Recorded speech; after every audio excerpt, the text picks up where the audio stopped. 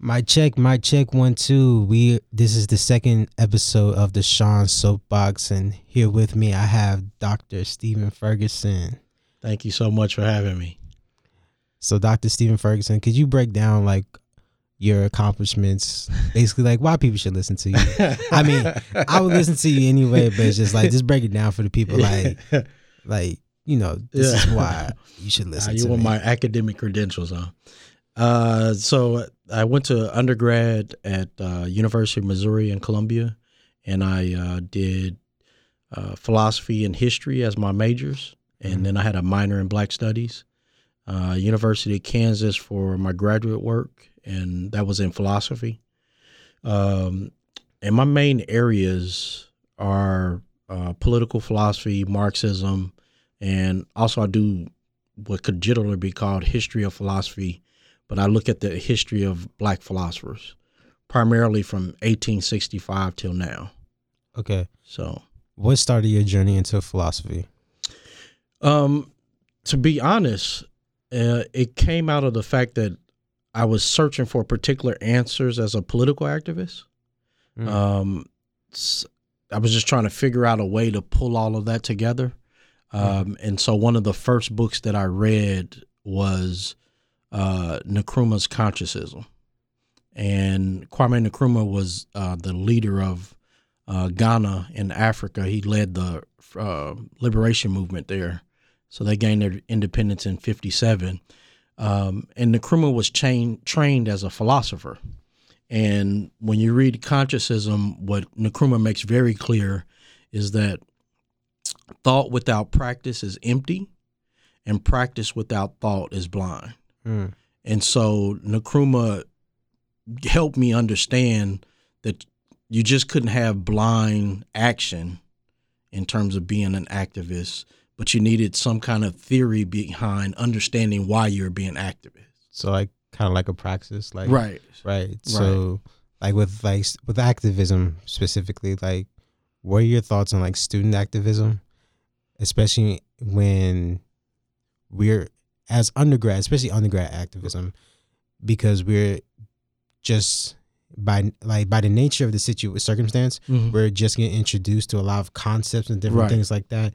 So a lot of activism is, I wouldn't say unfocused, but it isn't it's not based on a specific theory. Right. So therefore a lot of actions don't always align. Right. So like what are your thoughts on like because like it's very subclinical. Every 4 years a new different types of activism plays out, and there's not a lot of continuity. Right. And so like my question to you is just like, how does that impact the way the politics of the university, not NC State, but like just the politics of the university as a setting? Right. That was one of the first things I had to learn as a student activist at Mizzou, was that administrators became very adept at understanding that 4-year cycle.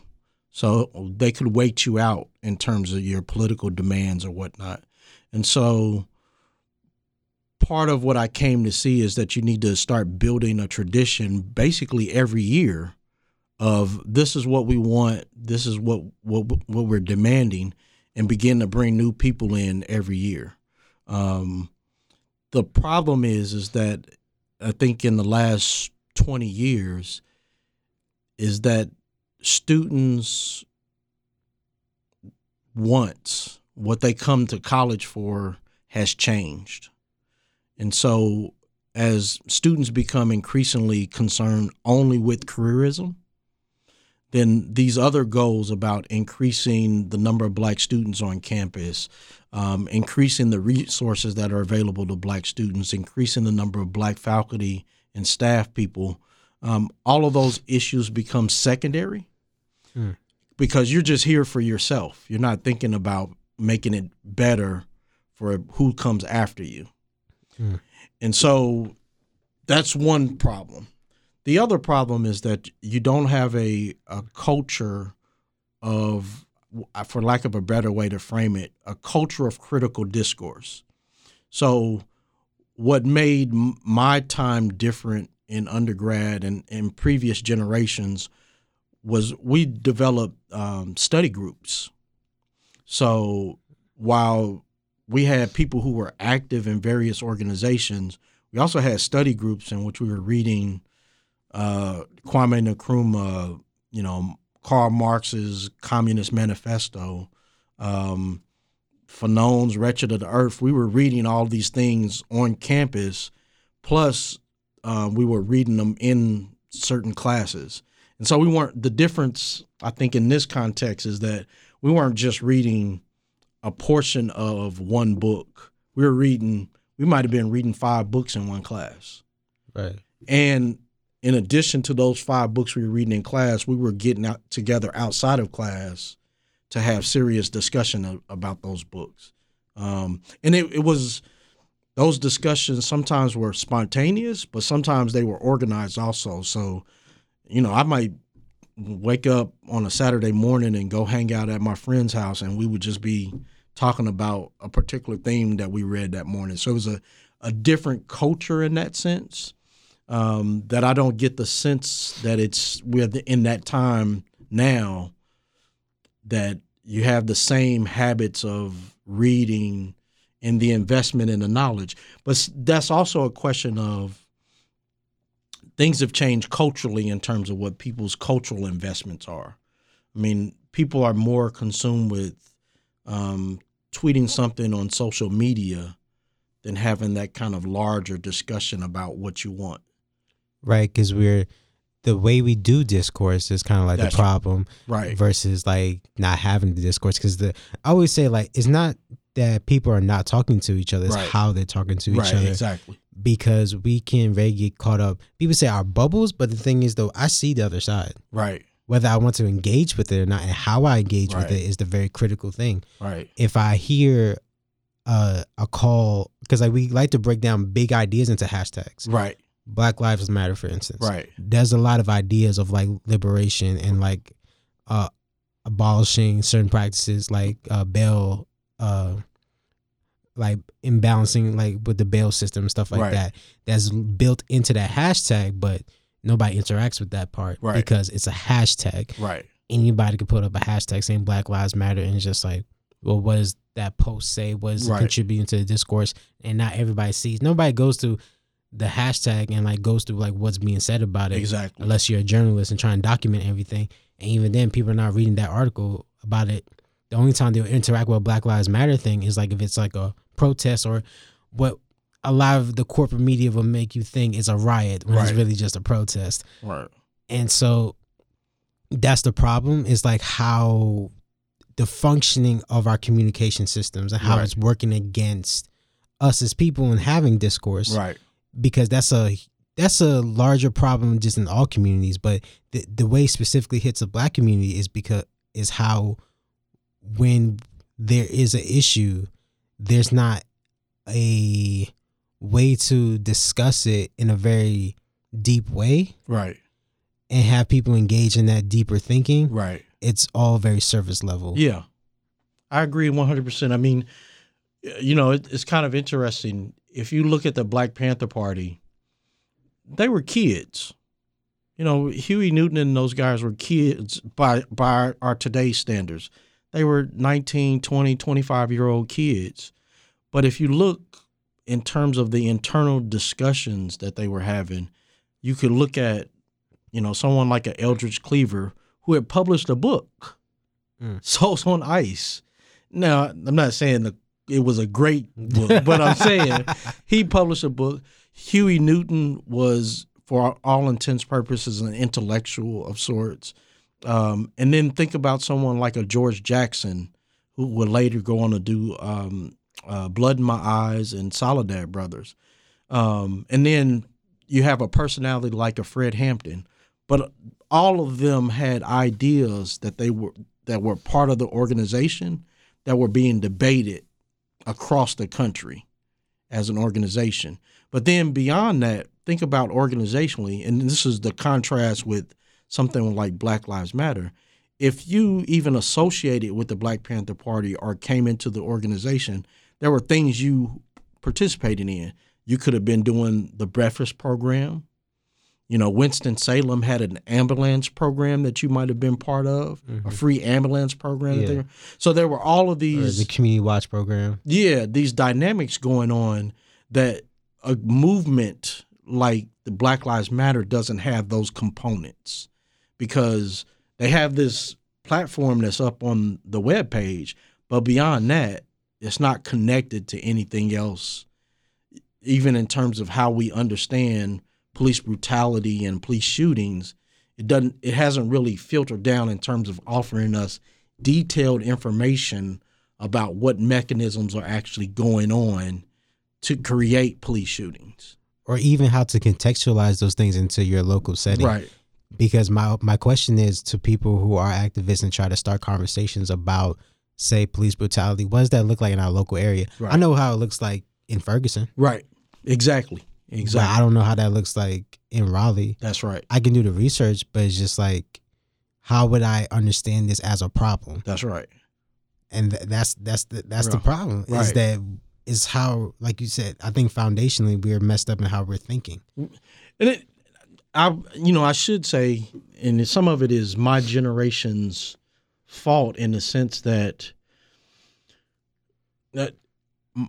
my mother and my grandmother were part of two very important generations, the Black Power movement generation and the Civil Rights movement. But when you get to my mother and myself, there's this kind of transition that goes on in terms of, okay, we've overcome a major hurdle, so we don't need to build up the next generation so that they learn how to fight.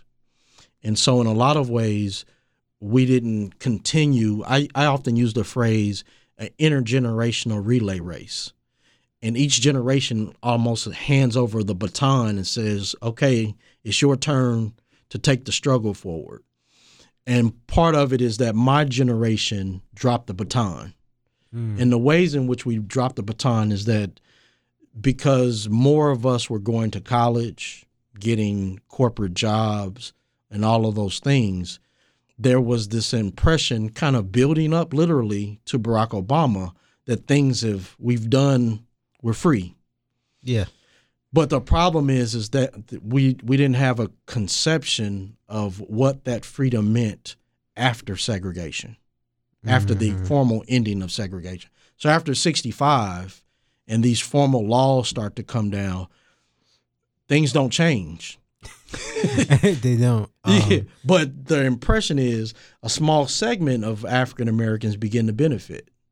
Right, because like there's the argument, oh, you have a black billionaire and Oprah, right, Jay-Z, and those types. They represent all black people, so like all black people can succeed because they have succeeded, which is problematic because not every black person is Jay-Z, not every black person is Oprah, and like runs into those opportunities within the entertainment industry. Right.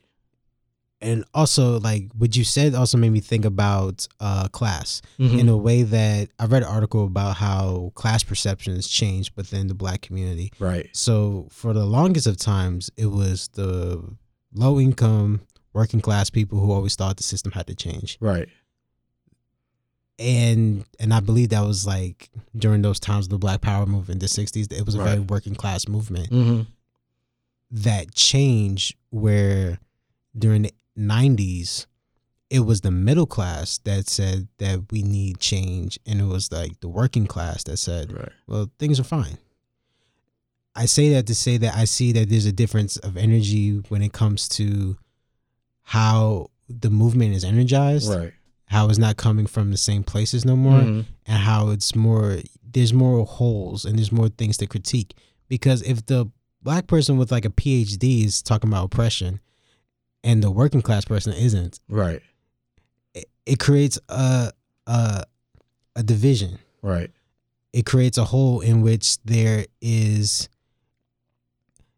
So it creates what I believe is the huge issue of class within the black community, in a sense of like our movement is like middle class people are advocating for these specific things and using the language that's been used for like civil rights and the Black Power movement, basically using the language of the working class people, while the working class people are not saying anything. Right. And so the movement has diverged in that way, and it's creating this hole where we are not unified in how we're talking in discourse about, okay, what is this oppression? Right. Like, how are you being oppressed in this way versus like, because I see there's a difference on what a working class person would advocate for as far as oppression. They'll say healthcare, different things like that. A more middle class person would say it's not healthcare I'm worried about. It's like hair discrimination. Right. Both legit issues, but you get it. There's a difference in that. Right.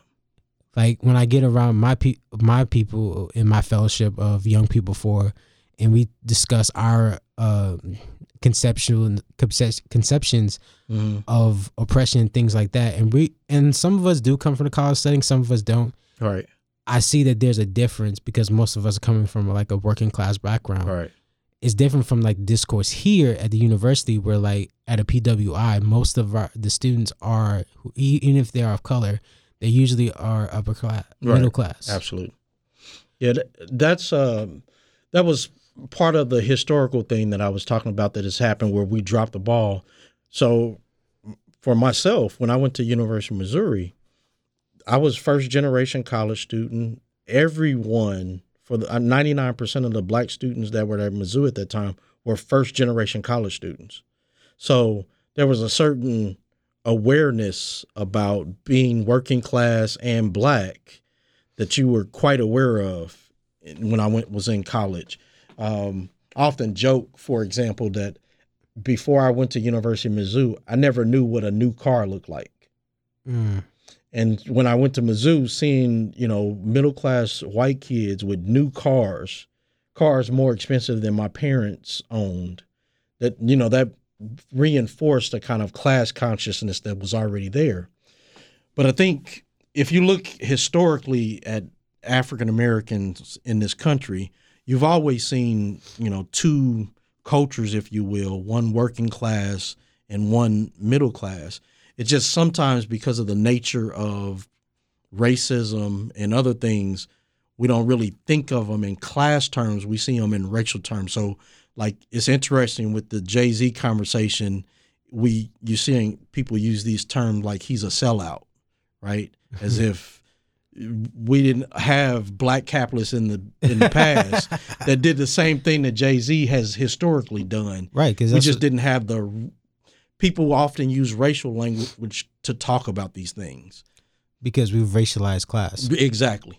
That's exactly what happens. So if you think about it, particularly in the context of popular culture, most of the great artists have always come from the working class, but the people who benefit are usually the black middle class and upper class. So, for example, you look at Berry Gordy and Motown. All of those kids that were at Motown were working class kids that he took advantage of the talent that they had. You look at Jay-Z and Rockefeller Records. He took advantage of a lot of kids from Philadelphia in order to build up Rockefeller.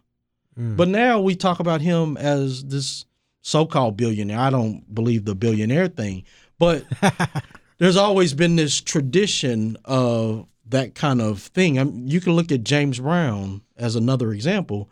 James Brown had some phenomenal musicians working for him that he didn't pay. But they made some amazing sound. The JBs were amazing. So there's always been this kind of ongoing tension. The difference that's happened since the 80s and coming into the 90s and the 2000s is that the wealth gap separating a Puffy from his artists is huge now, such that Puffy has a bigger microphone than the average working class person could ever get.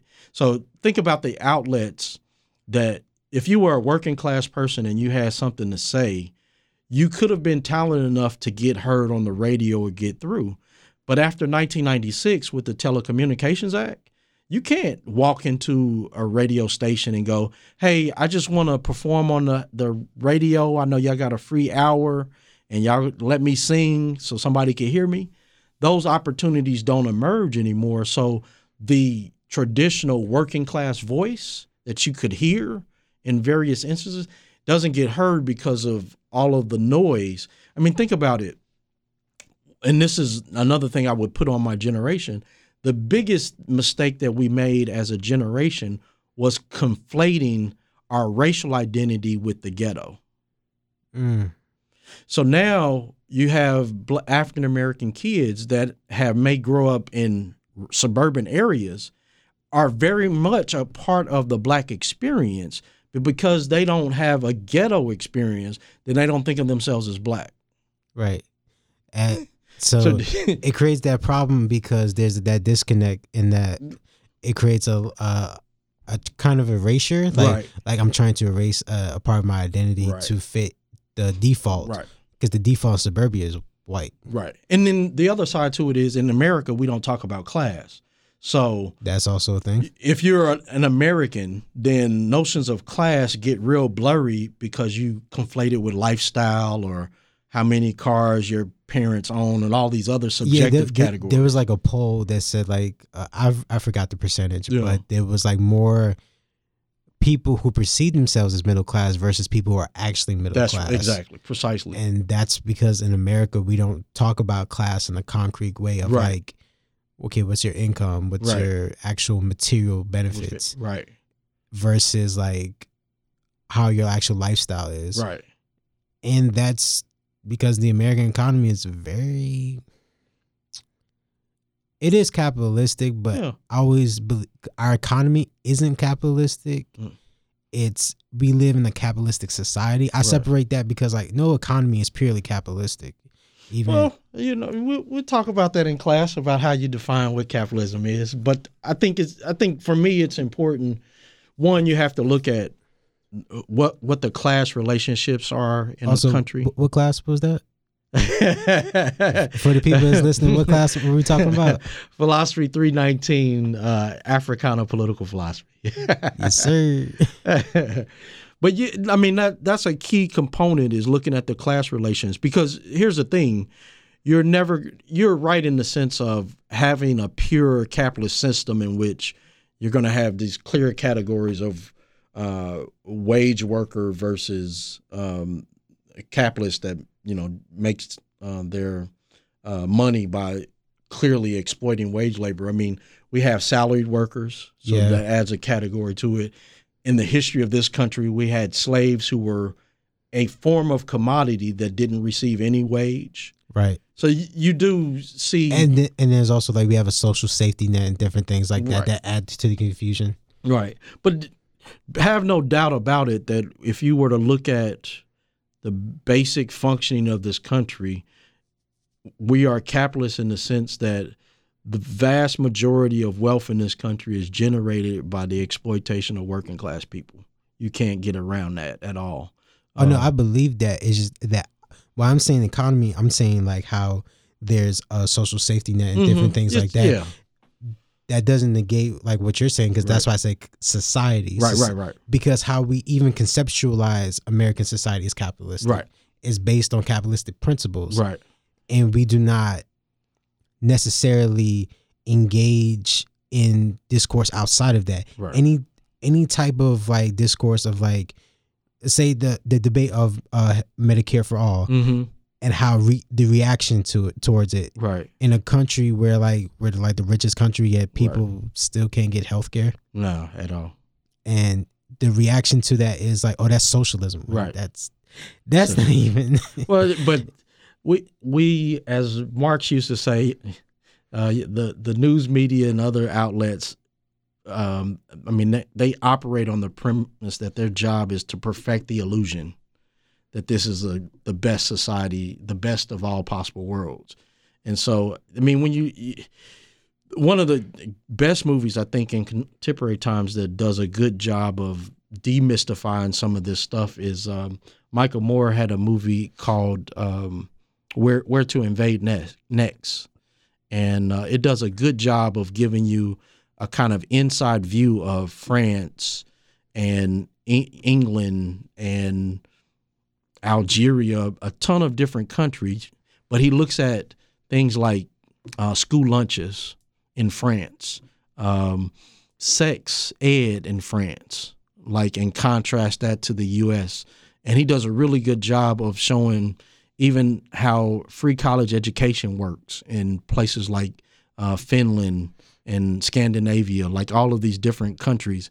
And it's really eye-opening. When I show it to students, they're almost blown away because he does a good job of showing you that a lot of these countries are still capitalist countries. Right. But all of these things that you associate with socialism are clearly there in those countries. Because that's the thing. I listened to a podcast by an author whose name escapes me, but he made this point of how he was making the point that right-wing politicians do politics better than left-wing politicians, because the thing is they'll make things like job creation, like they will make the a capitalist seem much more what's it called?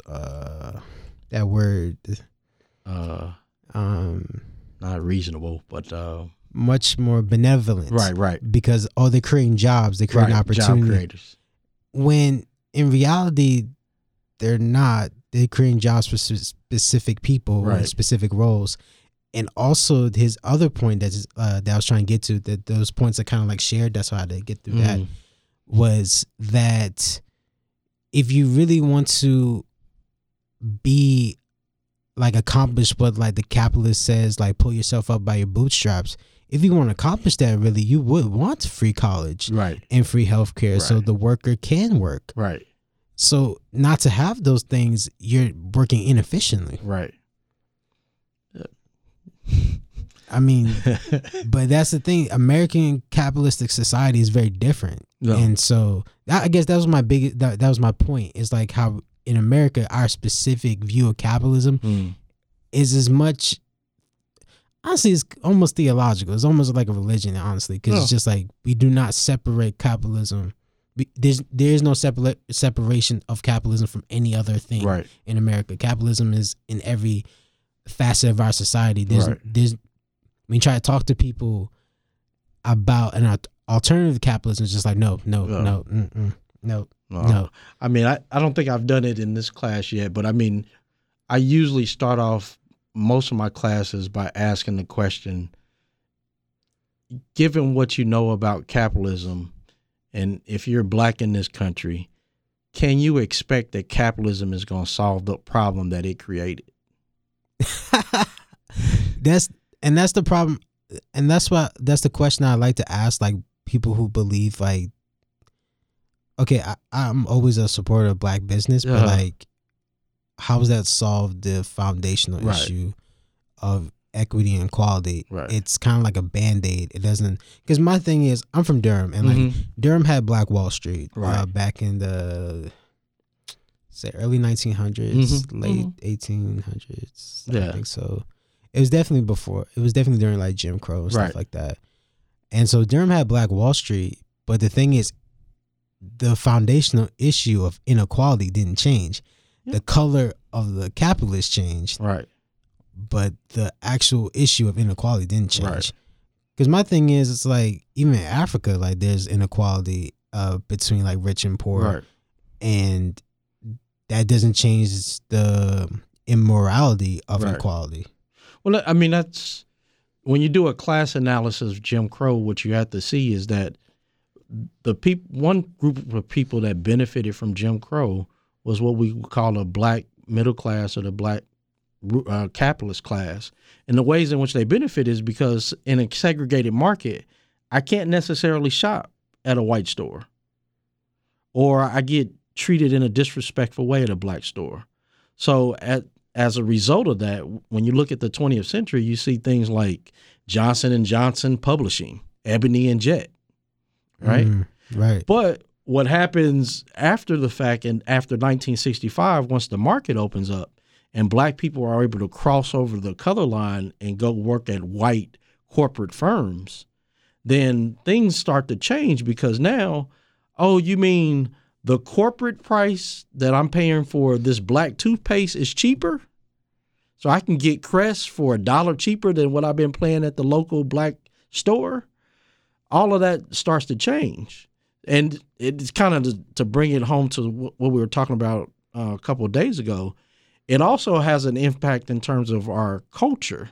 So when you look at hip hop, one of the big things that ushers in a change in terms of the sound of hip hop is once these labels like Def Jam start going over to corporate things like Warner Brother, they get brought out.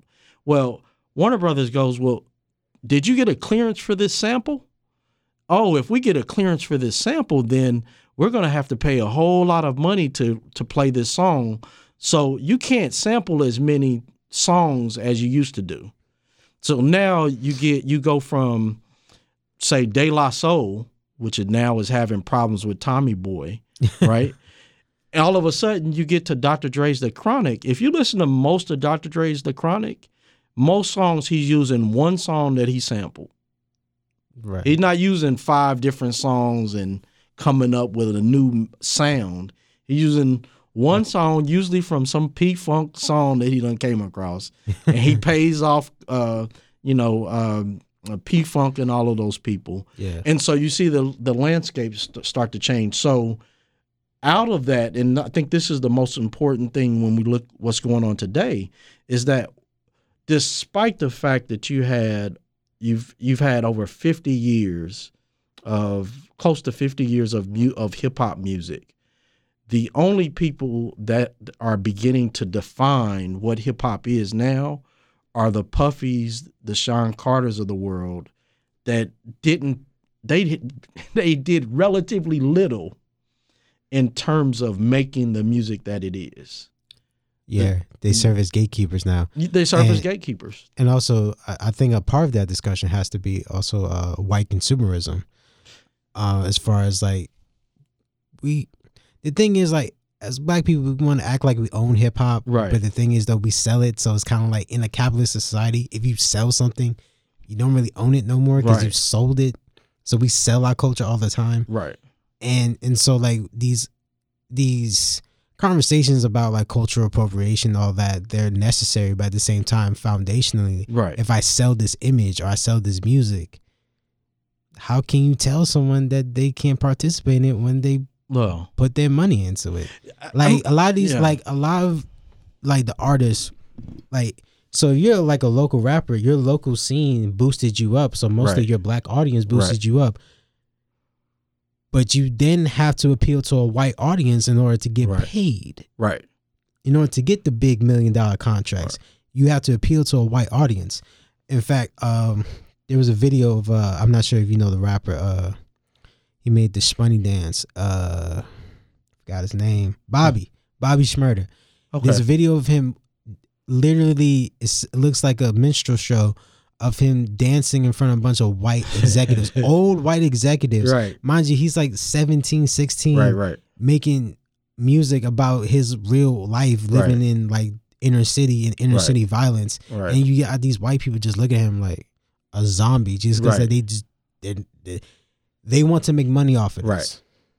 I mean, don't get me wrong. I agree with you wholeheartedly in what you said, because cultural appropriation is a real issue historically. So, you look at the ways in which Elvis Presley took from Mama Thornton, the blues singer, the Beach Boys, and what they did to Chuck Berry. So those things, real things happen in terms of cultural appropriation.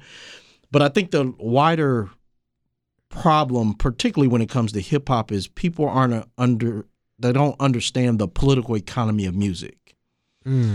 And what I mean by that is that since the early 20th century, music has been a commodity that's been brought and sold.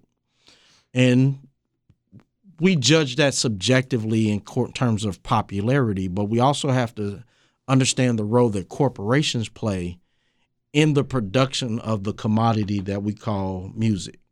So if you look at hip hop, when the Sugar Hill Gang does their classic song, hip hop becomes a commodity at that point. Now, what's important is that from the late 70s up until, I would arguably make the case, up until the mid 90s, because hip hop didn't have the same legitimacy that other forms of music had, it wasn't able to reach into MTV the way that other forms of music like rock and roll. You could have found Guns N' Roses, for example, on MTV, but an artist like you name an artist like LL made some tracks for MTV, but Kool and the Gang, maybe. Well, I'll give you from the West Coast. The Streets Took Me Under. I can't think of his name. MC8. MC8. Okay. You take a group like the MC8. MC8 wouldn't have been able to get onto MTV unless there was something like Yo MTV Raps. Right? Yeah. So that and usually that's be like some off block hour. Right. It'd be some weird kind of configuration when you would hear it. But here's the thing. While that's true, it's important to understand that what defined what hip hop was from that period of the late 70s till 96, even as a commodity, was commercial success. If you weren't commercially successful, even in that small market that was not, you didn't have a lot of whites consuming you still had to be commercially successful. Because one of the interesting things with Jay-Z's story is that the person that he could never beat when he was coming up was LL Cool J, because LL Cool J was commercially successful and he was a great rapper. In fact, if you listen to his stuff today, it's really good. So it's not a question of underground versus commercial success or whatnot. What changed is how the commodity we call hip hop, how it was produced from these small independent labels to now being a part of these big corporate conglomerates. Now, if you want to get on the radio or Apple Music and actually be heard, you got to cross over. That's just the nature of the beast. But I think one of the problems of this move with hip hop, though, is that it's created a false ideology of hustling as what everybody does in order to reach commercial success. And the problem with that is that the reality is when you look at the royalty rates for Apple Music, Spotify, these artists aren't making any money, despite the facade that they give you of I'm a big boss like Rick Ross. Most of them aren't making any money. And one of the outcomes has been that the culture itself has been hurt. The music just is not good music as in its totality. I'm not saying that, J. Cole or this artist is not a great artist, but when you step back and look at hip hop as a totality, it just doesn't sound like great music as a totality. Mm-hmm. I mean, there's exceptions. I mean, with everything, there's these exceptions, but if you look at the totality, I think we can say that not only sonically, not only lyrically, hip hop just doesn't sound like good music. But we can say that about most pop music today, that it just doesn't sound like great music. I mean, yeah, because like some people are making music right in their bedroom. Yeah, right. So right in their bedrooms, like this bedroom pop music. Right. And also the corporations, like they have a supreme presence, right. And like things like platforms like is a form of platform right. Capitalism, basically, where like Spotify and Apple Music, you're not getting placed on, say, okay, so there's a playlist called Rap Caviar, which right. is like the most popular playlist placement you can get. Right. So you're not getting that many views on your song if you're not on that playlist. No. Like, I don't care how good the music is. Right. It's just not like it's not possible. An artist I like, Big Crit. He's just not getting on the Rap Caviar. No, yeah, he's not getting on the Rap Caviar. Well, my man that was recently killed was like that. He was an underground artist. He was good, but he probably never would have really broke through. That got killed in L.A. Over the summer. I was just Ethiopian. Ethiopian. Yeah, he's Ethiopian American. He was a rapper. Yeah, rapper. Victory Lap. Oh, Nipsey. Yeah, Nipsey. Now Nipsey had, I think, had a lot of talent, but he wasn't gonna make it through and had the crossover success that Kendrick would have had. I don't think he would have been as big. He would have gotten as much. What shocked me when he died is the number of people that didn't know who he was. that shocked me as well because I was like, Nipsey Hussle, like, Yeah. he's been doing his thing for a while, For a while. especially like for the community. He's been doing a lot of great stuff. Yeah. Like his whole like community hub, I Right. believe it was, Yeah, in LA, and how he's just really like working to like help like low working class people like move up in the world. Yeah. And so he the crazy thing is when he died though, he was on the Rap Caviar playlist. Was he? Yeah. Okay. I mean, that just shows like just the capitalism of death. Yeah. Just like, so after he died, he got on, but before he wasn't. I didn't see him like that. He could have got on, but like, I didn't see him like that on the playlist like that. But I definitely saw him like afterwards. Yeah. Afterwards, especially. Yeah. I believe it was like his last popular song was back up there at the top because I guess, you know, when death happens, everybody's focused on it. Everybody capitalizes. Yeah. And like the crazy thing is, it's just like his ideas spread though, but it's like with death, it's like eventually all that energy dissipates and like nobody talks about it no more. Well, nobody, that's gonna happen. It's gonna happen. Yeah. And so I also like so we talked about it in class, right. And you brought it up. We're talking hip hop now. So you believe that hip hop died, and to be clear, you believe that hip hop as a genre, right? As a genre of music died. What in 1996. In 1996. Do you also believe the culture died in 1996? I don't know. I think you still see remnants of it. The culture, you know, however you want to classify that. But you know, going back to the previous point, one of the things that lives on after that 96 period is you start to see the increasing dominance of this idea that to be black is to be ghetto. And that's what carries through from 96 into the 2000s, where, think about it, you literally have people in early 2000 rapping about being drug dealers when we just went through the 80s and the prison industrial complex. All the major drug dealers from the 80s were sitting in jail. But in 2000, you got all these people rapping about being drug dealers. But my larger point is that if you look at 96, and, you know, kind of to make this kind of summary argument, there's about 5 or 6 things that happened that I think are important to understand where we're at now in terms of hip hop. The biggest one, I think, is Tupac dies that year or gets killed that year.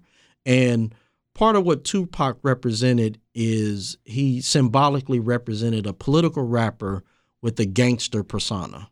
By the end of his life, he kind of represented that bridge. Why that's important is because if before 96, what was the dominant form commercially was what we call socially conscious rap or political rap.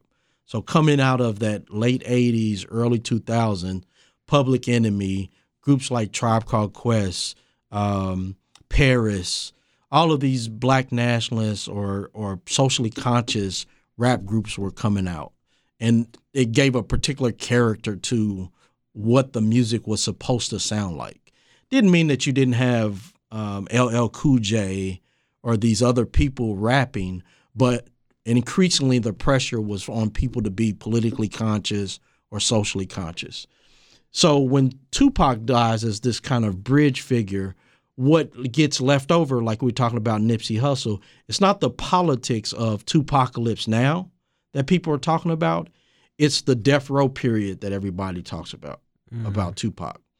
The second thing that's most important to understand in 1996 and why I say hip-hop died then, and in general what I mean by hip-hop died, it became fully incorporated into the corporate labels, and they began to dictate what it should sound like.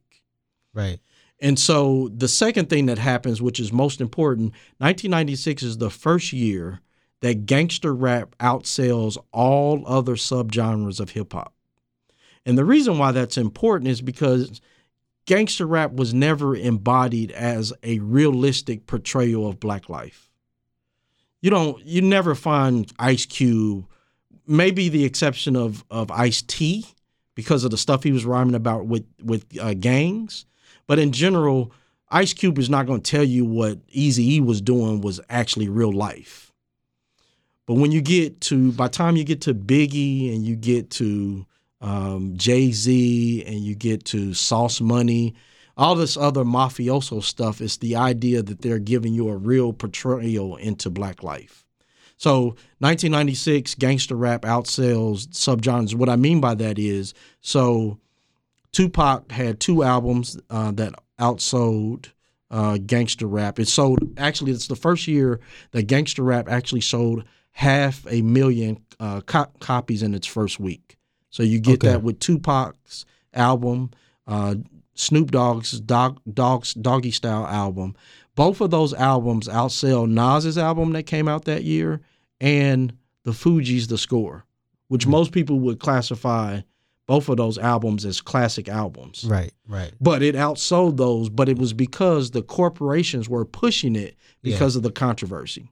Right. And real quickly, the other things that begin to change in 96 is the number of female rappers in hip hop declines from 40 to about 1, but it takes on an image of having to be like Lil' Kim, Trina, and Foxy Brown. Oh yeah, Foxy They Brown. have to be sexy, and that has to sell. Yeah. And so you get the streamlining of that. And then the other key factor, as we talked about earlier, is the 1996 Telecommunications Act. Yeah. And it means that once corporations have control over radio stations, what locally matters can't get onto the radio to be heard anymore because they're being screened out by these pre-made playlists. So think about it in this way to just understand the full scale of 96. Wu-Tang Clan would have never been able to be a success if it had been for the Telecommunications Act, because most of what Wu-Tang did was they got their friends to call into the radio station and say, play Wu-Tang. You can't do that now. Yeah, you can't. In order to generate that popularity. So all of those kind of factors come together to create a kind of perfect storm where, I'm not saying this judgmentally, I think there's a lot in your generation who think that hip hop started with Biggie and Tupac, and not that probably the most important group in terms of the last 40 years of hip hop is probably Public Enemy. If not, maybe Run DMC, nor the Beastie Boys. But there are a ton of those groups that were influential that people don't pay attention to. Like Run and them was like the first hip hop family. Yeah. And like Run was like the first ones to do like collaborations with like rock musicians at the time with like AC/DC and the Adidas collaboration. Yeah. Here's the other intro. Before you get this Jay-Z narrative of who's king, it was just too many great groups that people wouldn't bother with having a dumb conversation about who's the best rapper of all time. Because how do you rank Houdini, De La Soul, Big Daddy Kane? Like, it was just too many because you had to actually be good in order to make it out of your local neighborhood. Yeah, you had to be, because like it was a competition. Like, yeah, you had to fight for that small spot. Sure. But all of them were good. Like, I honestly think if someone was the competition made it better. Yeah. And I think if someone was being objective and they actually went back and compared LL Cool J and Jay-Z, I think what you'd find is LL Cool J had a much better lyrical style and growth over the course of his career, where Jay-Z never had any of that. I mean, LL was really good. Well, objectively, like Jay-Z, like he was always about the money. So it's kind of like he made music just to make money. Yeah. And LL created his own subgenre. He's probably the one person within rap who has mastered love songs for hip hop love songs. Yeah, like, we don't really have that no more. Yeah, LL mastered it. He had that some of them were corny, like I Need Love. But yeah, some of them were good. My pops loves that one. Yeah. So, but he pulled it off. Like, where it's weird to pull it off. Like, I think as an artist, Nas has an amazing talent of rapping. He's an amazing rapper, amazing lyricist, but he has the ability to pick songs, music that are not traditional hip hop songs and pull it off. The Damian Marley collaboration is amazing. The collaboration he did with his father, which has the blues in the background, is an amazing track. And I think this recent Al Jarreau from the Lost Tapes, I think that track is amazing, that a typical rapper couldn't pull that off. It's only someone of Nas's talent that can pull off the Al Jarreau song that he just did on the Lost Tapes. Yeah. So so I want to bring this over, like hip hop being dead in that way. Does that affect the politics of hip hop? Like, well, part of my larger argument with this thing is that black musicians, but particularly let's just focus on hip hop. Black musicians need to change the way in which they understand how music is produced. And one way in which they come to terms with that is by creating a union to not only protect the sound or the culture of a particular genre, but also to actively fight for health benefits, to actually fight for royalties that have been taken out. But they have to come together as a collective. But if your ideology is, I just want to own my masters and I want to be a CEO or a hip hop mogul, then you never understand how you're tied to the collective group. Yeah, because like there was like one hip hop like legend right. that was like poor and broke, and like everybody's like, yo, why doesn't like Jay-Z or like we recognize the fact that if it wasn't for so and so right back then, we wouldn't have such and such. Right. Why don't we like invest in our and that's what they need to come together. But I think one of the outcomes of coming together collectively like that, and you saw similar things like this with blues and jazz, is that once you have that critical mass of people who are coming together, they're having a say-so in how the music progresses. So blues musicians, let me just take a simple example.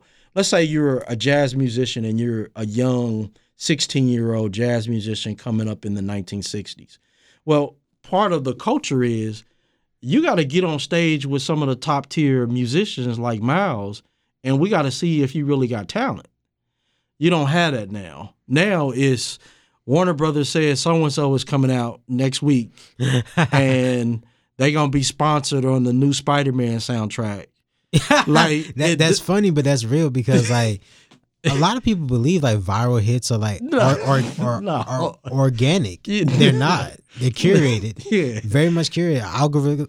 Algorithm picks that, and like people have been studying the algorithm to figure it out because it's not just out there for anybody to use. But there are people who claim themselves to be experts and say, "No, hey, this is how you exploit the algorithm and stuff like that."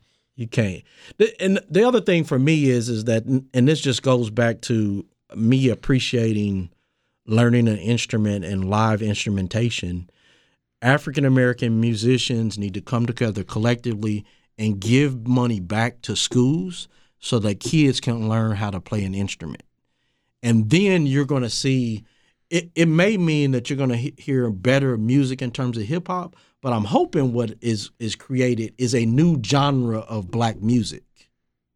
And that's the stage that we're at, where we need to have a discussion about creating a new genre of black music that doesn't feel like it has to succumb to this simplistic hip hop 4/4 beat that you're getting that sounds like, for me, contemporary hip hop, and I know this is going to sound mean for a lot of your listeners, contemporary music, hip hop to me sounds like a kind of mixture of Euro disco music, EDM, with a little bit of an undertone of R&B music of some sort.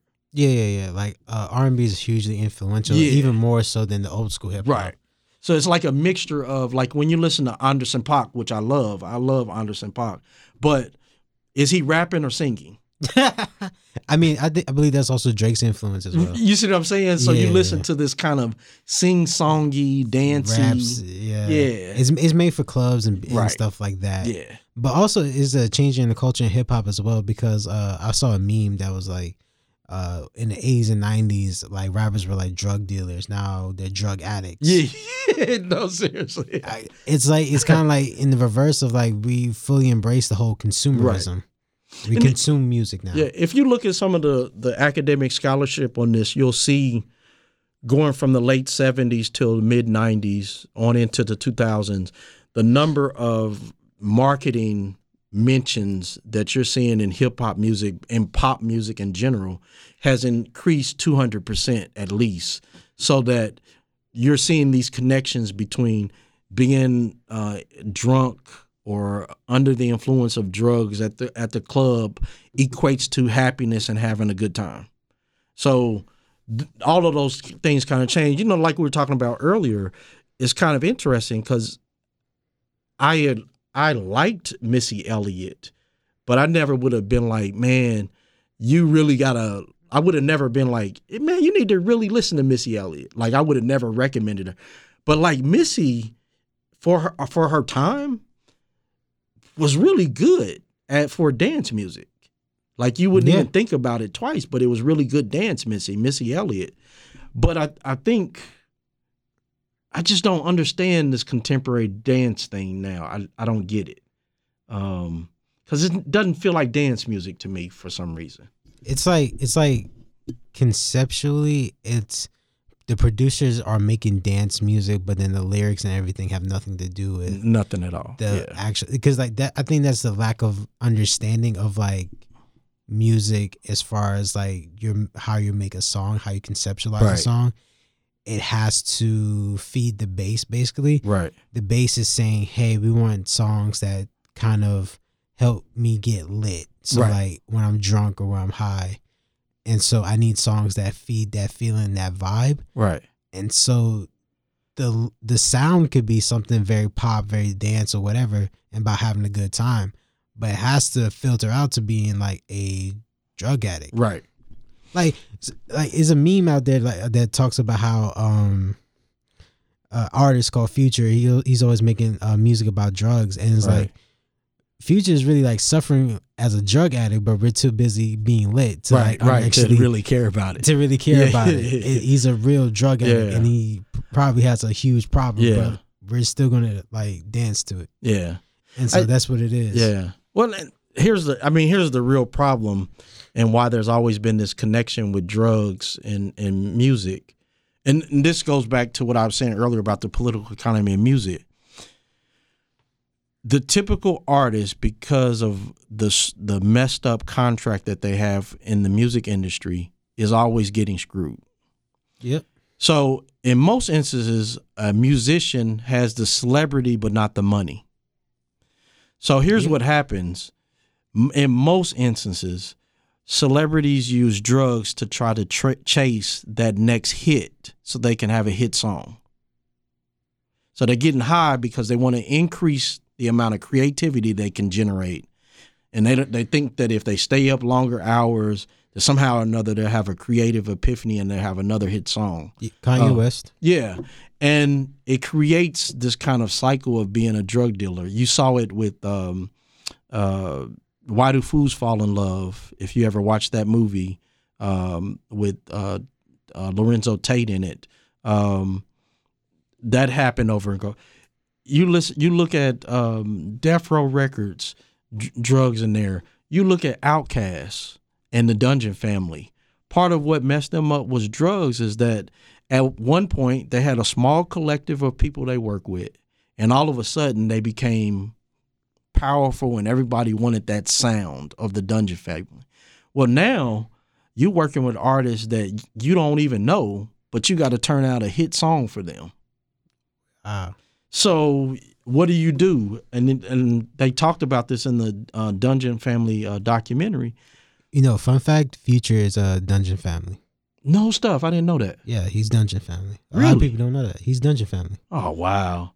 So, but those guys would basically stay up all night at the strip club, getting high, and trying to go back to the studio to make another hit song. And the reality is, and this is the cycle that you have to be attuned to, the reality is that most artists, particularly today, in terms of their hotness, usually last about 3 years. Yeah, I'm surprised that we still have the Kendricks and the J. Coles and the Drakes still selling out. Well, it's because it's the Beyonce effect. They're making money. That's true. You know, like, I know this is a hot topic, but I think if you were to compare musically Beyonce to someone like Ledisi or Leela James, Aretha Franklin, that the soulfulness, and here's the key part, it's the soulfulness of those singers that doesn't get them the mainstream crossover. It's the pop appeal of Beyonce that gets her the crossover appeal, because she's able to do the pop thing in a way in which you can't get pop out of Ledisi. You just can't do it. You just can't. It sounds so soulful, and her jazz background is phenomenal. Yeah. You know. That's not to undermine Beyonce. No, it's not. I'm not trying to upset the Beehive. I'm just chill. I'm making a comment about evaluating music today. Where my only point with Beyonce is that we don't have the wider pantheon of black R&B to listen to today.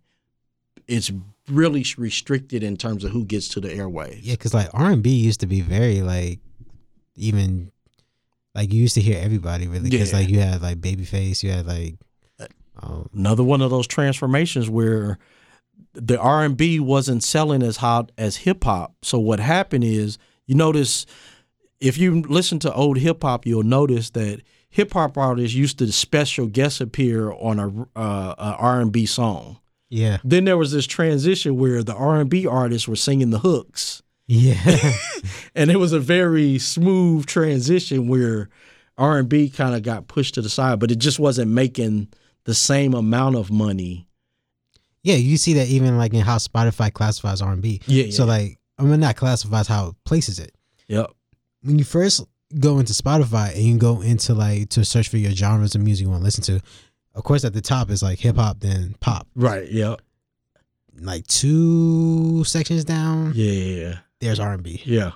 Which is weird because a lot of artists are pulling from R&B. Yeah. A lot of artists. Drake pulls a lot from R&B. You just look at and not to romanticize this previous period, but I mean, if you look at someone like a Stevie Wonder, for example, Stevie Wonder was a phenomenal artist from childhood to adulthood, who's lasted over time. But I mean, think about it. He was also competing against Marvin Gaye, yeah, Ray Charles, like the range of people that he had to compete with in order for his sound to be heard is, you can't match that today in terms of that. When Whitney Houston was a pop star, I mean, think about it, like who she's battling up against. You're talking about, oh my God, I want to say Sade is hot during that same period. You also get, I can't think of her name now, Anita Baker. At the same time, I mean, think about that. She's up against one of the best R&B singers at that time. One of the best voices. And Anita Baker was selling records just as well as Whitney Houston was, right? So that's the difference, I think, with now, is that it's not that there's not talented singers out there comparable to Beyonce that could give her some competition. They're just not getting through in terms of these gatekeepers. Yeah. And her husband owns Tidal. So that plays a big role. Part of that is the artists themselves, because like artists are now starting their own labels. I think it was Pusha T. I'm not gonna say the actual lyric, but he was like he was basically making the point like some artists signed to another artist who signed to another label who signed to another label. Right. So basically like something like so Drake has his label. It's called OVO. It's October's very own. That's what it stands for. Okay. That doesn't really matter. It's just a fun fact. I just know too much hip hop. I really am like a hip hop head. Like I know too much about hip hop. So like Drake has his label, which is signed to Warner Brothers. Right. Which is a fun fact. Young Money is signed to, I think, Universal. Right. And so, like, it's interesting how he didn't sign his label to the same one. Mm-hmm. He signed it to Warner. And so that's the thing, is like this big corporations like trickle down to, like, think about this. Like, if you're a Drake's artist, you're signed to like 3 different people who are getting 3 different cuts. Right. right. So you end up just like feeling the big artist. Like Eminem has a label and like nobody hears about that. The reason why is because he's Eminem. He doesn't do any label management. No. Like, you're not going to see Eminem. Well, I mean, it's funny when you look at the top selling albums of all time in hip hop, Eminem, all of Eminem's albums sell. Outkast is their a double CD is the best selling album of all time with 11,000. But if you get to the bottom, at the very bottom are people like Drake and what's this woman? The other woman rapper, Cardi B. Huh? Cardi B. No, before Cardi B. Nicki Minaj. Nicki Minaj. But they're only doing 3,000 sales at best for their albums. Yeah. Right? I mean, 3 million. I'm sorry. 3 million. 3 million. Yeah. 3 million. Oh, yeah. Yeah, 3 million. Versus. Because they're still hitting platinum. Yeah. They're hitting that stage, but they're not going above between 3 million and 5 million. So if you're doing singles now, which is the only focus that most artists are focusing on, because they just want you to get heard. You just want to know. Yeah, because like now artists are not even doing albums no more. They're doing like playlists for like 20 songs or like on Chance like dropped his debut albums like 20 songs in there. I'm not trying to hear 20 songs. You're not trying to hear. But he's trying to hit that trying to get a hit. You're trying to get a hit song so that you can do a tour and you can make all your money off a tour because you're not making it off of royalties. No. There's no way. When you look at what they're paying for royalties on Apple Music, Tidal, all of these things. That's slave labor. It's slave labor. So that there's no way these are $1 million artists. At best, they're probably $40,000 artists. Well, $100,000 worth of jewelry. Yeah, that's about it. That's not even theirs. Yeah. And it's not possible. The biggest, and I made this point in class, the biggest problem I think for hip hop musically in terms of why it doesn't generate that kind of revenue is it's too wordy in terms of its lyrics. And because everyone wants to be original and doesn't want to be bitten, you can't redo a song. So it's not cool in hip hop for someone to come back and do a Notorious B.I.G. song. Nobody's going to come back and do Juicy. So that means it ain't going to get no rotation to generate enough royalties. Right. Because who's going to replay Biggie over again? Like who's gonna sample like, I don't know, a Drake song? Yeah, like, you just so that it creates its own. Like everybody's doing original stuff like from a different producer. Like first it's like maybe like a new producer like who was it? Name escapes me. Metro Boomin. Yeah. Like, and then the sound changes. Right, but somebody is always going to redo Strange Fruit. Yeah. Somebody's always going to redo a Nat King Cole song. Yeah. I mean, so that's generating that kind of money. It may not be a ton of money, but it's still that music that everyone uses because everybody wants that sound. Right. Whether it's the drums, the kick or something. Whatever. Kind of Miles Davis kind of blew. There's always somebody trying to redo a Miles Davis song. Yeah. There was actually an artist named Juice WRLD. His first hit was actually it sampled Sting's melody. Yeah. So that's the difference is where hip hop, especially with the production now, you're not going to get the resale value. Yeah, that resale value. So that's why as a genre we should just go, okay, we done with this and start over. But I'm not saying control it capitalistically, but control it culturally, where there's elements of contemporary hip hop that are out of whack in terms of the overall tradition of black music. previous genres always built on the previous generation. I don't see echoes of blues or soul or jazz in contemporary hip hop. That's why it sounds more poppy to me. And there's nothing wrong with that. If that's what you want to listen to, that's fine. But let's have a serious discussion about African American music and what it is. I'm not making any judgments about it has to talk about this, because we had 2 Live Crew. So I'm used to the rudeness and the raunchiness. But didn't we lose a lot of politics though? Because like a lot of it's funny to me, like we having a discussion about Jay-Z and Colin Kaepernick, right? Because Jay-Z, like, yes, he gets political, like I guess with his money, but it's just like he's not a political figure. I don't consider him a political figure in a sense. He gets a platform, yeah. But what politics is he actually engaging in? That's the largest question, I think that needs to be had. And this is about clarifying concepts. One of the sections I'm writing now is called The James Brown Theory of Liberation. If you look at James Brown only wrote Say It Loud and I'm Black and I'm Proud because the Black Panthers parties was calling him a sellout, because he was actually selling out black capitalism to the Nixons of the world. Right? So they were calling him out. That's what forced him to do a song like that.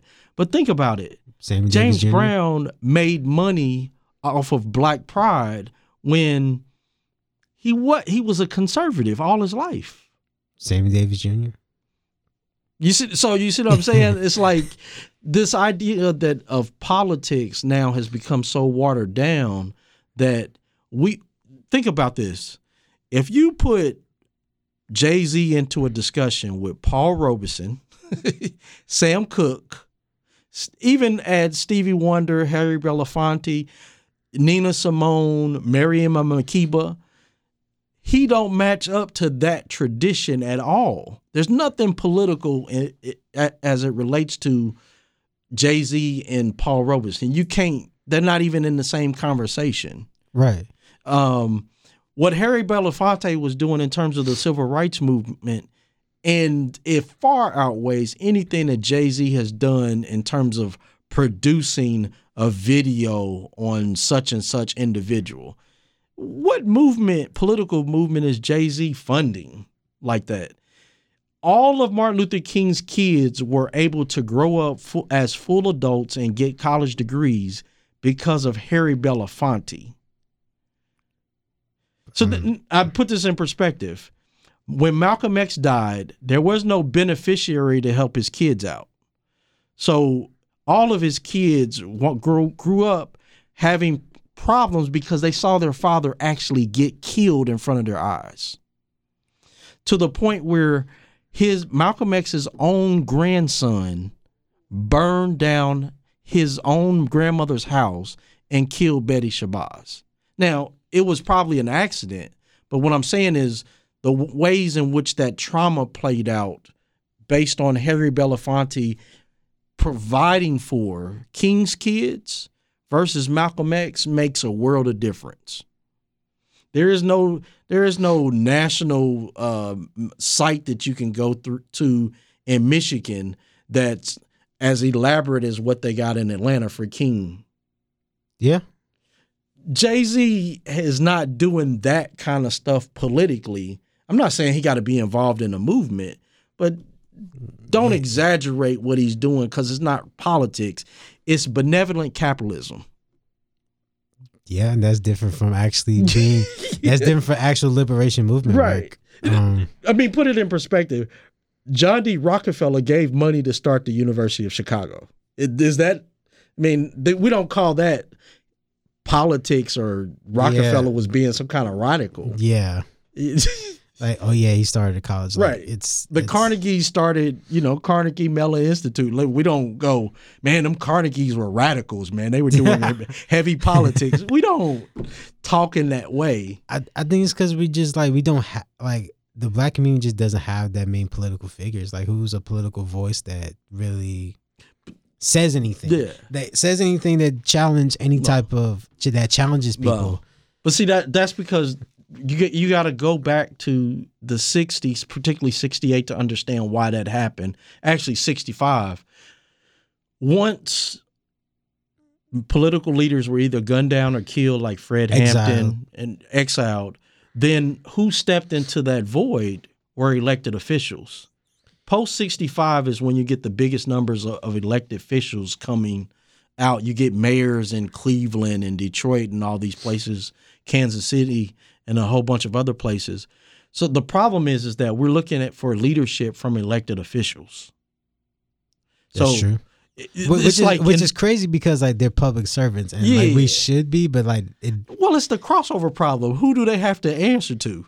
Yeah, they have to answer to all citizens. Like Barack Obama gave you the blueprint. Like I can't just speak to the black constituency anymore. But here's the thing. If you look at black mayors in the 60s, they ran the same platform that Barack Obama ran of trying to play this kind of middle of the road game. Because you can't upset white people. Well, and you got to get elected. Yeah. So that's the larger problem of once you engage in this kind of crossover politics, let's call it that, you got to answer to a certain kind of constituency. Here's the thing. And you just have to be honest with yourself. Beyonce did what she called a Malcolm X formation at the NFL, right? As political as the NFL is, you think if that was really political, they wouldn't have banned her from participating in the show for the NFL? Yeah, like the show didn't move anything. It didn't move. It was more like, okay, we dress up, appropriate the Black Panther like look, and like because the look is intentionally supposed to be like very provocative, very sexy and everything. But that was intentional to attract people towards the movement, right? And then there they can get the education. Nobody actually looked up what the Black Panthers platform was. Nobody looked up the 10-point plan. No. So those dynamics. So versus you're talking about Janet Jackson can never perform again because she had a malfunction with her outfit. MIA gets kicked off of playing for the NFL ever again because she said something that was off the script in terms of what was approved for the NFL performances.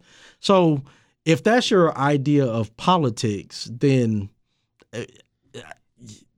I'll say for like my generation, like our politics are very performative. It's performative and symbolic. It's theater. But I don't want to get no slack for that because I think as we're going to talk about, in our class, when you really seriously understand what it means to engage in social change and revolution, you have to critically look at, man, look what happened to Martin Luther King and Malcolm X. What were they actually saying? Look at what happened to Che Guevara. Dude, Jay-Z wearing a Che Guevara shirt is almost laughable. And him even making the statement that I'm like Che Guevara with bling on is blasphemous. Like it don't make no sense politically. Like that's just bizarre. So my point is that these individuals were serious individuals, and we owe their legacy more than trying to reduce it to Jay-Z and a Che Guevara T-shirt. Like it's deeper than that in that respect. I would even like add to your point. There's also the appropriation of their legacy as well. I remember Kamala Harris's campaign. She came out to announce her presidential campaign on MLK's birthday. Right. And runs with the slogan of "For the People." When her record says she's nothing, right? She's very much, in my opinion, I'll say that. In my opinion, she's very much for corporations and like corporate interests than she is for the people. Yeah. And to use that type of language is disrespectful to the legacy she's trying to. But invoke. We're at a point, I think, where we can have these conversations, but.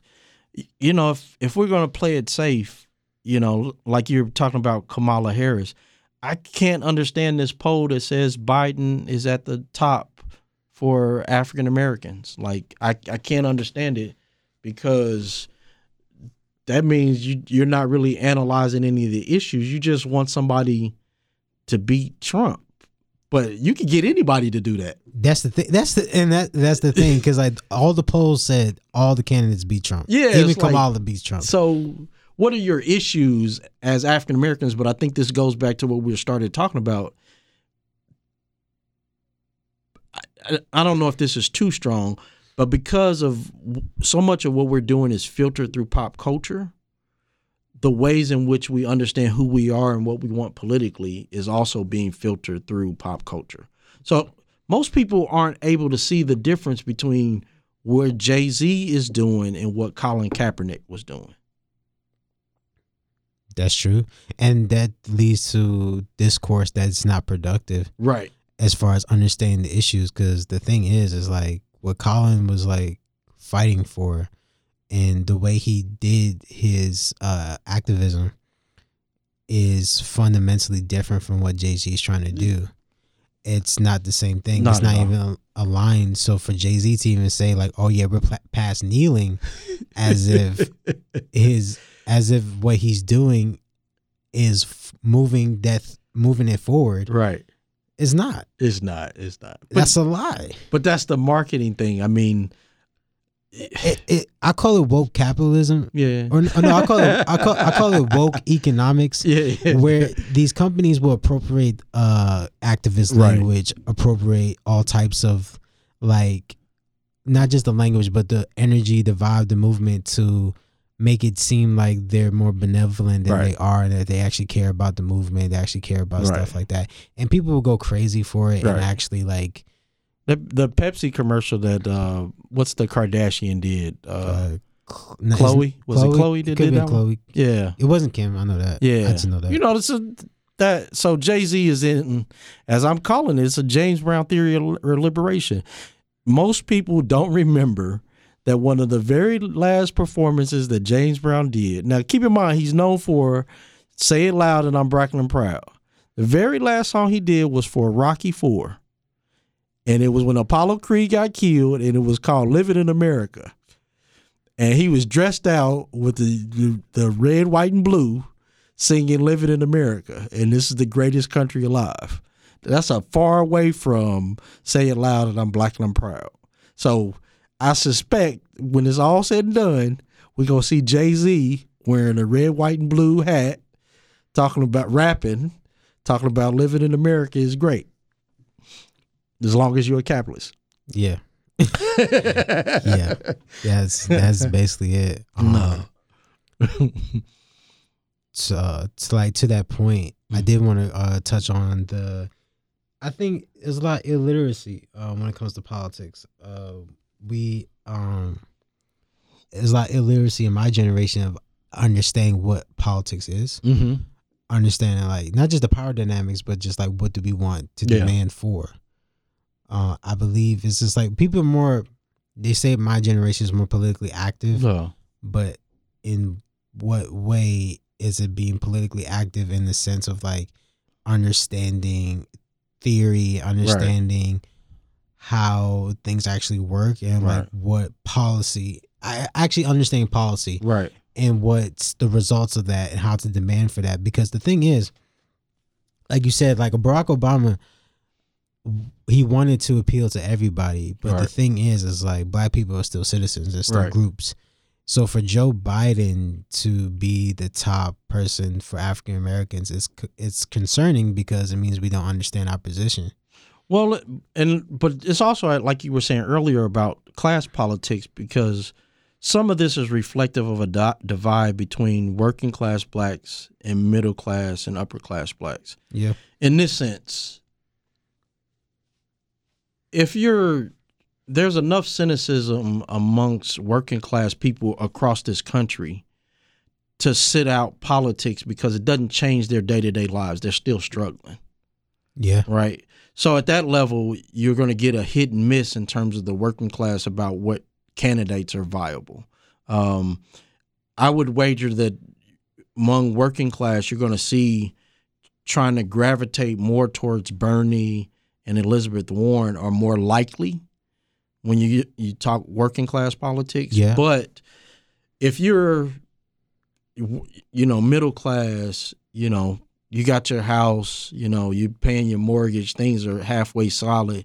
You're somewhat concerned. Your issue is, I just want to beat Trump and get somebody in there. I would like to have a black woman or a woman, you know, those kind of politics, the identity politics come into play because that's important to you. You just want to be like, well, at least we got a woman. I mean, I know we're not a perfect country, but we got a woman as president. And that's all you're concerned with. Which is not critical, which is not a critical way to think because, okay, I would like to see a woman president. Sure. Yes. I would also like to see a woman president whose politics actually help people. That's the key. That's the key historically, but part of the problem is if you don't have that historical lens to see what has happened, then you'll miss out on it. And what I mean by that is one of the very interesting things that happens is that Nelson Mandela wasn't the most radical of the people in South Africa that were in Robben Island, right? In prison. Yeah. But he was the most amenable to basically putting South Africa in a situation where rather than just white capital dominating in South Africa, it would be a kind of multinational capitalism that dominate. But the working class situation of blacks and whites in South Africa didn't change. Fast forward, Clarence Thomas. Black people understood it that they wanted a black Supreme Court justice, but they thought that just because it was a black Supreme Court justice, the politics would reflect certain kind of ingrained issues that are pertinent to African Americans. But the Bushes understood, I can give you a black Supreme Court justice, but he'll talk like us. Yeah. So yeah, because we confuse like identity that with politics, with real politics, right? And that's the problem now. Like you're saying is, and I'm not endorsing Bernie Sanders or Elizabeth Warren, but I'm saying there may be issues that they're raising that are very pertinent to you, that their racial identity may be blocking you from seeing how progressive their platform is. That's a problem. Yeah. That's a huge because I haven't heard Kamala Harris say anything about student loan debt. Also, her Medicare for All plan is just trash. Yeah. So those are the kind of bread and butter, nitty gritty issues that we have to have serious conversations about. But if you're caught up in this symbolic identity politics stuff, performative, because it's not symbolic of anything, because nothing has changed. When Kamala Harris comes out with a Medicare for All plan that says, I'm going to want to implement Medicare for All in 10 years, which is very politically dumb because that implies that, for one, she's going to get reelected. Right. And then another Democrat has to get reelected, which statistically that's very low of that happening. Right. And that's also assuming that the next Democrat or whoever wins wants that same plan. Right. So then you really think people are going to like stick around for 10 years? Yeah. They're going to get rid of that. The spin machine, I mean, what we know as Obamacare is a shell. I mean, there's not a whole lot to it. And prices are still going up. That's the thing as well. Yeah. That was the idea of Obamacare originally was supposed to be universal health care. Right. And we're stalled. We're stalled with that. That's like one of the biggest fights in America. Yeah. But it's like people are so ill. And I don't mean to say that in a harsh way, but people are illiterate to like that conversation, that discourse. People think it's just like, well, if we don't have private insurance, we're just not going to have health care. Right. Even though every other country in the world. Yeah. It's like every other country has health care without like this whole very like privatizing everything. Yeah. Like I said earlier, watching stuff from Michael Moore, like Where Do We Invade Next, can give people a kind of worldwide view of some of these issues and how they work. They actually work in other countries. Like one of the things that surprised me about that documentary was looking at school lunches. The idea that school lunch in high school, middle school could be actually good was like shocking to me. Especially when I hear my son complain about, school lunch all the time. But there's ways in which you can make this work. Finland, in terms of education, do you know in Finland, kids don't have any homework? Wait, really? Yeah, they don't. No, homework, they don't give out any homework. If they do, at most, homework could be 10 to 15 minutes that you would have to do. Finland has the best education in the world today. But it's by these counterintuitive ideas.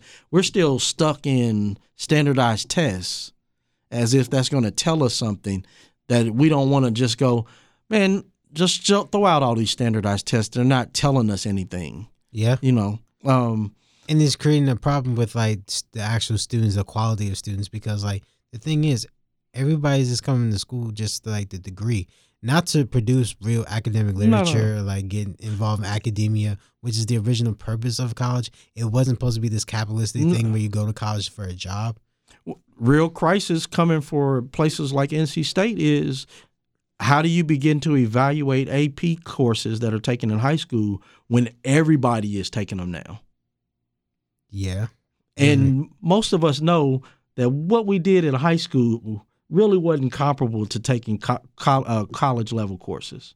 So just because you took biology in high school, it ain't college biology. It's not. So how do you evaluate those kind of things? So those are the real hardcore problems that people are dealing with: student loan debt, healthcare, that you need a real conversation about it beyond, what you're seeing on TV. But that was the advantage of pre-1968 politics. It happened in the streets. Yeah, you had to have it, like your politics had to be street level. Or it had to reflect, like, for better or for worse, whether you agree with the Black Panther Party's platform as a whole. They still move in the streets. They moved in the street. The Breakfast Children program was a great idea that ultimately got incorporated by the government and became free lunch programs. Yep. But it spoke to the needs of the community at the time that couldn't afford to get a breakfast at home. And here you had the Panther Party providing that. I mean, think about it. There were instances in which some of the news that was coverage in the Black Panther Party newspaper was stuff that wasn't being covered in mainstream newspapers. I would also say that that's still kind of true because you still have independent media. Right. And that's the part where you got to have, being tied into the machine is detrimental to you actually learning something. I mean, think about it. We have 24-hour news coverage, and you could watch news for 24 hours and still not know half of what's going on in the world. I can't curse. See, you, because it really pisses me off because like it's so, when you finally become conscious, like media conscious, like you understand the techniques, the language, the rhetoric, the way certain images are pushed into your, like basically into your conscious, and like how to use our phones, our TV, any type of screen to basically push an idea in your head, right? And you're not allowed to critically evaluate it, right? Because like thing is, it's 24-hour news, but that segment is like 5 minutes, right? That's all you're getting and over again, looped in. And it's not.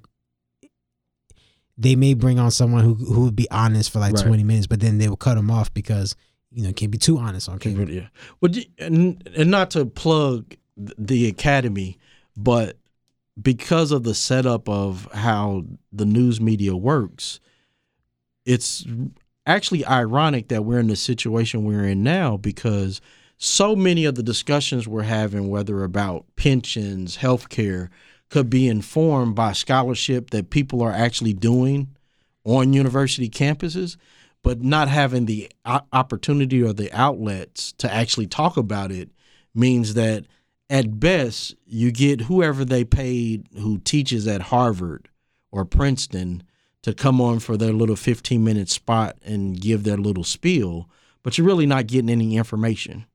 like the depth of knowledge. Right. That's the thing. Right. Or oftentimes I talk about the difference between where we're at now is that social media news coverage may give you information, but it can't give you knowledge. Because to have knowledge, you have to be able to evaluate. Exactly. And that's the key part is we just information overload without critical evaluation leads to just dumb people who sound smart. Yep. And that's the problem. And so, I don't know. I mean, what would you say is the average number of books that people read in college before they graduate? I would say it's probably under, in terms of nonfiction works, the average college student is probably reading less than 5 books by the time they graduate, all the way through. Serious, academic, scholarly books. Like academic, scholarly books, I say it's under 3. Yeah. And that includes all the humanities and stuff like that. Stuff that you're being assigned in class. And because like we get, unfortunately, because like how the system is structured, we have to do articles versus like reading actual books. Because like I'm guilty of this too. Yeah.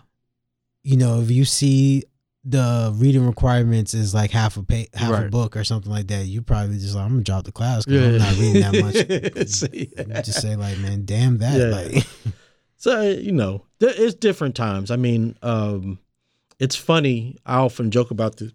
Because like the way we interact with the literature as well is like very filtered. Because like the thing is like people are now like, okay, this concept of say like Machiavelli or something like that, The Prince. Instead of like reading the actual Machiavelli, The Prince, I'll watch a YouTube video about it that disseminates the information. So I don't have my own understanding, but I feel like I understand it, right? And that's the key. And that's the reason I think political organizing hasn't really advanced, is because each individual actually owes it to themselves to actually think about what they want the world to be, free of the noise from the outside. Like, take away all the assumptions you have about free healthcare or about somebody leeching off of me, taking advantage of my hard work, and really think about what it is that you think would make society better or a just society. You actually owe it to yourself to think that through. Otherwise, as Fela Kuti said, you're just being a zombie. I mean, we're taught to be consumers, and also in like not just that, you're either a consumer or you're being consumed. Right. Everyone's a content creator. I mean, I'm recreating content right now. We're creating content right now. And that's the big thing is that we're creating content right now that is meant to be consumed. Yeah. I'm not trying to be too, I don't know, what's it called, meta or like too heady about it, but it's real. Like we're creating content right now. The idea just hit me like, wow, we're being consumed right now. See, I don't think that's a problem per se. I don't think the problem is just because you're creating a podcast or just because you're see yourself and somehow engaged in an enterprise of some sort. That I don't think that's a problem necessarily, because that happened in previous generations. But if that's the end all be all of why you're doing something is, man, I'm gonna drop these beats so I can make some money, then that's the problem, because there's no intention behind it. Yeah, you're like, where's the intellectual fire that should be driving you? Like, my son plays trumpet for the marching band, and I have a musical ear, so I like to listen to a lot of different music. Queen, Def Leppard, LL Cool J, you name it. I listen to a lot of music. But one of the most challenging things for me as a music listener is learning how to play an instrument. And the idea that you could pick up a computer and create a beat and then you got a top selling hit single, really belittles what is really involved creatively in terms of creating music. Music should express something of your inner being in terms of what it is. It ain't just something like, dude, I'm just trying to make this hit song. Like, that's why it's not even like a hit song no more. It's been so watered down that people, okay, you said making beats, for example. Yeah. There's a whole marketplace for like beats, and the thing is, they're not even trying to sell out the top artists. They're just trying to sell to the local rapper who's just like rapper. So like they'll make something called type beats. Yep. So it's I encourage anyone to like Google like a documentary about type beats and like how it's made, and really watered down is the music, because like we'll create a beat that's supposed to be like for Drake. It's supposed to invoke that type of Drake sound, and so like that sound becomes watered down and filter out, because not everybody's doing it. Everybody's doing a Drake type song because that's what's in. Right. We do a Juice WRLD type song. We do a Lil Tecca type song. Like that's just what, because that's what's hot. Right. I mean, for better or for worse, I mean, Nat King Cole, Ray Charles, Nas, even the Fugees as a group, it was something distinctive about what they were saying. You know, there's something when you listen to the Fugees that you hear that Haitian experience when you listen to the Fugees. You hear that Caribbean experience, that New York experience that's unique to that group. And that's the part, whether it's hip hop or not, black music needs to come back to why we were doing the music. Like when you listen to Nat King Cole or Sam Cooke, man, them two brothers right there make you cry on any given day. Stevie the same way, man. Stevie is one of the best writers about love and feeling. I just called to say I love you. That's so simple. That's so simple and profound. That's very... I'm sorry. I went on a music thing today, but okay. We've been talking music, politics, everything. And that's the thing, like it all intersects.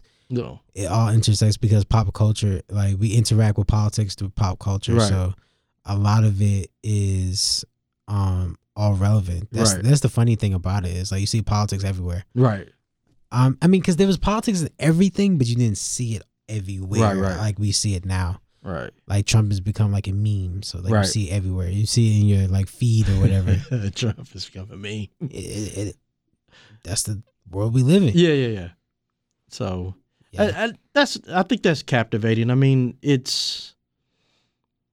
I don't know how we get back to this moment collectively in terms of because from Netflix to Amazon to Spotify, it is extremely difficult to get through the noise. It is incredibly difficult. And to put that in perspective, I mean, imagine whether you like Spike Lee movies or not, Spike Lee historically will go down as one of the greatest black directors in the history of film because of the range of themes that he talked about and how good he is just as a director, as a cinematographer. So the look of his films are always, when you're watching a Spike Lee film. You mean it's a Spike Lee joint? It's a Spike Lee joint. It's a Spike Lee joint. But now imagine that from, let's say, from the 1980s till now, very few black directors have been able to amass the catalog of films that Spike Lee has been able to do and the range of topics. So think about this. Spike Lee is one of only a few black directors in general to have filmed a movie about jazz. There's only one other movie I can think of offhand about jazz, and that's Around Midnight. The only other one. But Spike Lee actually wrote and directed the concept of Mo Better Blues. Spike Lee invented the whole genre of doing black college movies. Yeah. Right? We wouldn't have Love and Basketball. Yeah, you see the Quad on BET. Yeah. So there's a range of things that Spike Lee did. But here's the problem. You can't get great movies in terms of themes the way that Spike Lee did it because he was independent. You'll think about this. How many Spike Lee did the Malcolm X movie? You can debate about whether it was a good Malcolm X movie, but who else has done phenomenal work like that as a black film director? The only other person I could think of is Raoul Peck, but he's Haitian, and the type of movies he does are black political left movies. So he did the Lumumba movie. He just recently did a movie called The Young Karl Marx. Young Karl Marx? Yeah. So Raoul Peck, but his movies, he did a movie about Rwanda called April, what is it called? It's called April and something. But it's very few directors that are doing the work that Spike Lee and someone like a Raoul Peck are doing. So I think it's just incredibly difficult to get through. Yeah. If you have it's not that we don't have the technology. We could film movies with our cell phones now, but being able to get through to the Netflix is the problem. Yeah, because we do have the Ryan Cooglers of the world, right? But the Creed stuff is just rejuvenating the Rocky. But franchise. There's also the Fruitvale Station. Yeah, yeah, that's what I mean. He still does his thing in that regard when it comes to the Fruitvale Station. Because what else has he done outside of Fruitvale Station and the Creed movies? Black Panther. Okay. It's kind of. I didn't say anything. I'm just saying. He kind of did his thing. Yeah. Because the thing about Black Panther, it started a whole cultural movement. It's just yeah. Oh, Raoul Peck did I Am Not Your Negro. Wow, that was him. Yeah. I think everyone should be familiar with that movie. Yeah. And the other movie that I was thinking of was Sometimes in April, which is about the Rwanda crisis, but they're all great movies. Yeah, I think I've heard it sometimes. By April. It was another leftist movie that it was by was it Sorry to Bother You? Have you ever heard Oh yeah, that's an amazing movie. I think that's one of the best black films that's been done in the last 50 years. No joke aside, I think seriously, Sorry to Bother You is amazing like that. I think the other one that just recently came out that's amazing is The Last Black Man in San Francisco. I've heard about that. I haven't seen it. Yeah, I think the concept, but those are the type of opportunities that I'm saying where people just throw outside the box of what are traditional black movies. We were in this period of everything being like Soul Plane. And we ain't that far from it still, but it's more because corporatized. We still get the Kevin Hart movies. We still get the Jesus. We still get, but some of those movies aren't good. I thought Welcome Home, Roscoe Jenkins, which is a Martin Lawrence film. I thought that was an amazing movie because it's about community and family, but it just never got the kind of plug in that kind of way. Because it was about community versus something stupid. The Kevin Hart stuff. I mean, I like the Fast and Furious franchise for what it's worth, but we went from outlawed, riders, they ride these cars as outlaws, to now they're secret agents. This is insane that we're at that point. We're supposed to believe that Ludacris is this mastermind, technical computer genius. When he just started out with an afro, it's come on, man. And I love Ludacris, but I'm just saying, where we're at in terms of movies is not. They're not enjoyable in the same way or rewatchable in the same way that some of the older movies were. A lot of the old Richard Pryor movies are still watchable. Which Way Is Up, I think, is a phenomenal movie. Richard Pryor actually was a great dramatic actor. A lot of people don't think about Richard Pryor in that way. No. But Blue Collar, Which Way Is Up were really amazing movies. Him and Bustin' Loose, I thought was good. Because I think comedy, the way comedy works, you have to understand drama. Yeah. Like you understand tension, things like that. Because comedy is basically like timing, all that, and it's just like it's like drama, but it's supposed to be funny. Yeah. It's acting. Yeah. It's basically that's what it is. Yeah. Like, it's a performance. Right. And I think that's why like a lot of comedy actors can do serious dramas because that instinct is still the same. Wow. Yeah. But yeah, we're running at 150. All right. So I think we really where? Oh gosh. Yeah. Okay. Well, you're gonna have to cut this up. we're gonna cut it in 2 parts. Yeah. Well, I appreciate the opportunity, man. This has been really fun. It's been wonderful to have you, Dr. Stephen Ferguson. What was your class again, just for the people? So, traditionally, I teach Africana political philosophy, and I also teach philosophy of race. Both of those classes are out of the philosophy department. I also do the Intro to African American Studies course every other semester, but it just depends. But that's one of the courses I also teach. Dope. So this has been the second episode of the Sean Soapbox. We'll catch you next time. We're going to keep it popping. Thank you.